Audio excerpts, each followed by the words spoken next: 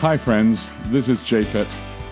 Whether you're around the corner or across the world, welcome to the Daily Walk. I want you to take a moment today to pause in Jesus and see what new thing could take place in your life. At the end of this podcast, you can download our app, Boulder Church, or visit us online at boulder.church to connect. And remember, we would love to hear from you as we prepare for our messages every Saturday morning on the Daily Walk. Good morning. It is Thursday, March 7. Welcome to Daily Walk. I'm Becky de Oliveira. And I'm Japhet de Oliveira. And let me pray for today. Heavenly Father, it has been an intense week, complicated passage, lots of different applications and different meanings and pulling us to hard places. And we ask God for your wisdom. We ask you also for your courage, for the courage to be able to follow you, where this passage takes us, where the entire context takes us. May we be able to apply it to our lives, to our communities. We ask this in Jesus' name. Amen. Okay, I am reading from the New International Version, the NIV, Isaiah 63, 1 through 6. Subheading, God's Day of Vengeance and Redemption. Who is this coming from Edom? From Bozrah, with his garments stained crimson? Who is this robed in splendor, striding forward in the greatness of his strength? It is I, proclaiming victory, mighty to save. Why are your garments red like those of one treading the winepress? I have trodden the winepress alone. From the nations no one was with me. I trampled them in my anger and trod them down in my wrath. Their blood splattered my garments, and I stained all my clothing. It was for me the day of vengeance. The year for me to redeem had come. I looked, but there was no one to help. I was appalled that no one gave support. So my own arm achieved salvation for me, and my own wrath sustained me. I trampled the nations in my anger. In my wrath I made them drunk and poured their blood on the ground. This is a messy text. Messy reality as well. All right, let's see what the questions are today. The question is today, questions, here we are. Is there any purpose in endlessly trying to solve the issue of the apparent dual nature of God? We have conflicting natures. Why shouldn't God? Oh my.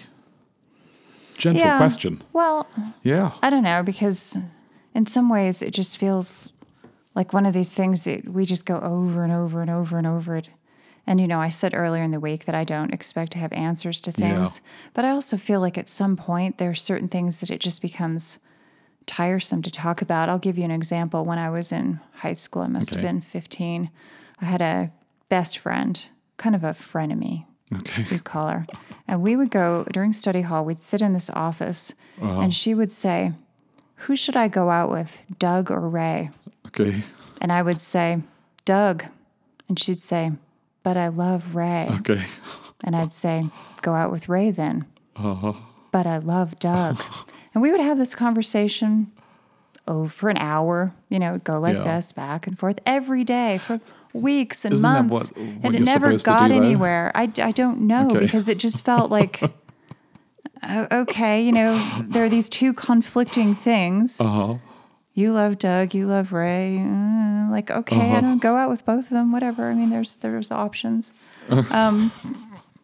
I don't know. What am I supposed to say about it? It's not my problem, really. So it feels like this is kind of a variation on, is it even my problem? What kind of a nature God has? Do I have to decide? Do I have to identify it? Do I have to know? Well, maybe the difference is comes down to maturity.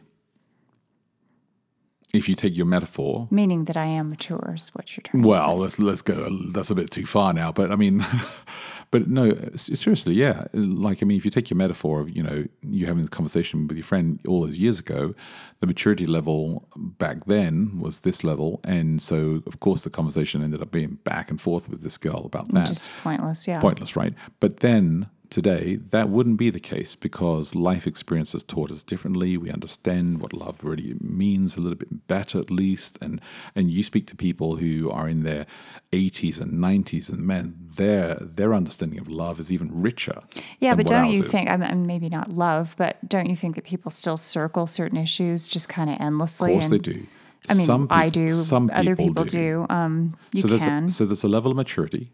Then there's a level of wisdom. maturity and wisdom. So what is the mature and wise thing to do regarding And this? I think that's actually what brings us to a healthier place of conclusion. So Paul talks about this in Ephesians, where he says the mystery of Christ is this grace and incarnation that comes together. I think he says that in Ephesians 3, where he says that we understand this better when these two things come together. So there's got to be a coming together of different elements. And I think that this text is not something that, you give this to a young novice 2-year-old, 3-year-old and say, hey, what does it mean? You call a 2-year-old a novice? Yeah, Or like a baby. A baby. There you go. Wait, a 2-year-old wouldn't be able to read it at all. They have to be at least 10, probably. Yeah, okay. So you give it to a child and the child would just be like, okay, cool. Good. Go skipping off to do something else. And I think that's the reason why we chose verse 1, 6:3, verse 1 as the words to remember, because that is the essence of what this passage is saying. Well, and it's the non-bloody part. Well, it kind of goes downhill from there. Well, I think it's because the passage says speaks to me and speaks through this passage and speaks to the whole context of the story here, is that God says, look, I come and I'm inside this thing and it's messy and there's pollution and there is dirt and the blood is not just sprinkled on me, it is splattered on me, it's splurted and it's all over the place. It is a mess. And only I, God, can save. Only I, God, can process this mess. You don't even know what it is that I do, but it is a weird work. I think that's what's... Yeah. That is true. Yeah, I know. And I think that's actually part of what this poetic description is inside here, is trying to pull us through here. I mean, that's why his eyes like stomping the grapes and raging and trampling the people. I mean, it's just... I do have a question. Yeah. Are there any actual grapes Are there grapes? in the wine press? I don't know. Like, I is presume there so. a wine press and are the I mean, you can't have nations a wine in press there without. too? You can't have wine press without What having I grapes. mean Can you?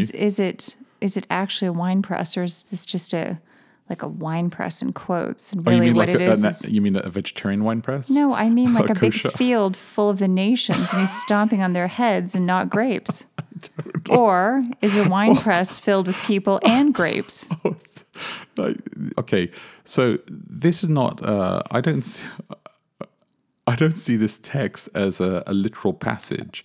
Right, I and get so- that. But then, if you're not seeing it as literal, what are you supposed to see it as? I'm What seeing- is he doing? Are well- there nations? Is there trampling? Is anything happening? Yeah, there is, and I think part of it is that he's well.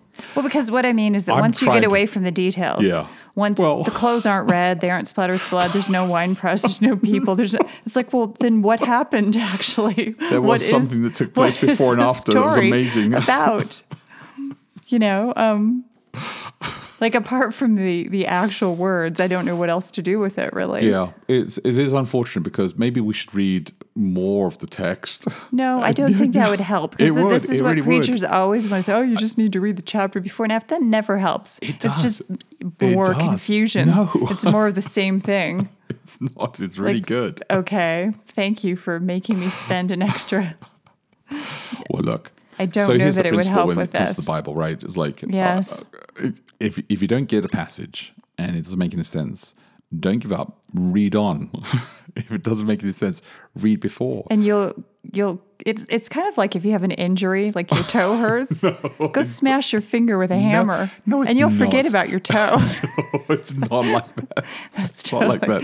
That's It's totally not. what It's not like. bash your head against the wall. Yeah, just put yourself into pain in a different way, and this will all go away. No. You'll forget about this by next week because I've already started looking at the passage for next week, Hey, it is. and it's even worse. No, it's a great passage next week. Somebody's trying to kill me here, just like to make my head explode. It's a great passage next week as well. But trying to stay focused on the question here, the dual nature of God. I mean, that we have dual natures, that we have a conflict. Does God have conflict? I don't see God as being portrayed as having conflict. Well, I think, okay, one thing I was thinking about is how you and I, for instance, are people who, because of the positions that we occupy, people expect us to be a certain kind of people, right? Oh, yes. Right. Okay. So Allegedly. the problem with that is that as soon as you are that kind of a person, and I know a few people who are like what other people call traditional pastors or whatever, yeah. then I'm not. nobody likes you. They don't want to be friends with you. Yeah. They can't relate to you. Yeah, I'm not that But person. Yeah. if you're not that kind of a person, then Yeah. they also dislike you for failing to live up to their expectations. Yes. So you can't win. No, you don't. So you just have to be what God has called you to be.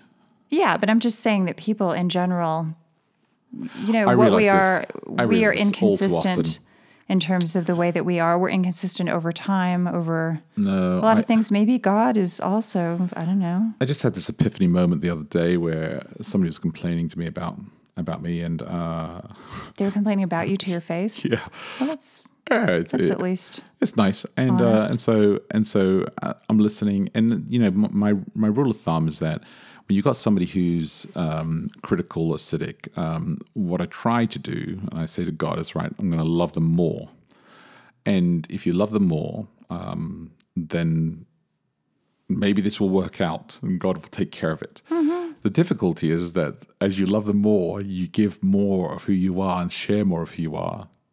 They can turn against you. they have more ammunition to work with because you've been authentic and vulnerable. So I was like, I yeah, got to I the know point how where I was that like, goes. oh man, I've been trying this for a while. This is just getting more and more painful every time. And so, but I'm going to keep on pursuing. And I think that that's what God calls us to. So, but I don't think that's even addressing the question. I think what I'm saying too is, why do we hold God to this standard that when we hold other people to that standard and they actually meet it, we don't like them. We want them to be more relatable. So don't we want a God who's more relatable? Well, It's kind of like when okay. you want a president that you can have a beer Here's a with, crazy right? idea. People want somebody who's relatable. Here's This a is what crazy they idea. say. And I was just sharing this with somebody, and I know we're well past time, but I'm going to share it anyway. Here we go. Quick. As quick as I can. We're very comfortable with everybody sharing ideas about our vulnerability with each other, and we like that because then we can actually say we're equal. I'm broken, you're broken, and we're good.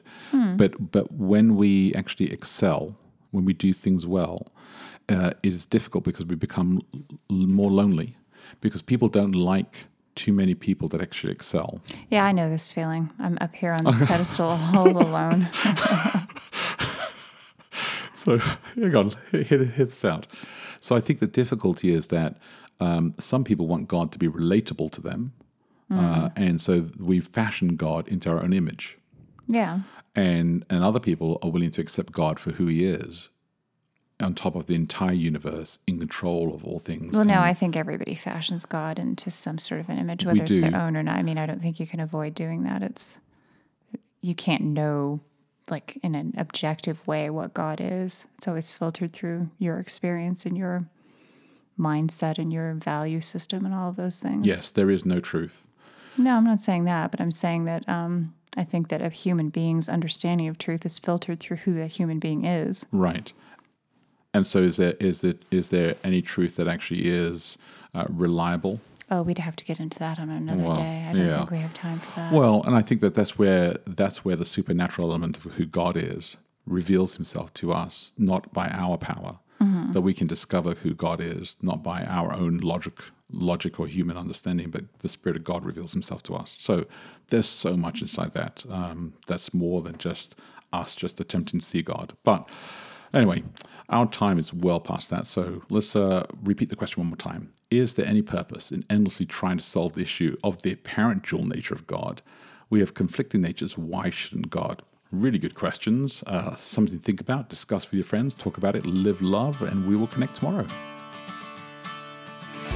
Hey, thanks again for listening to the Daily Walk podcast today.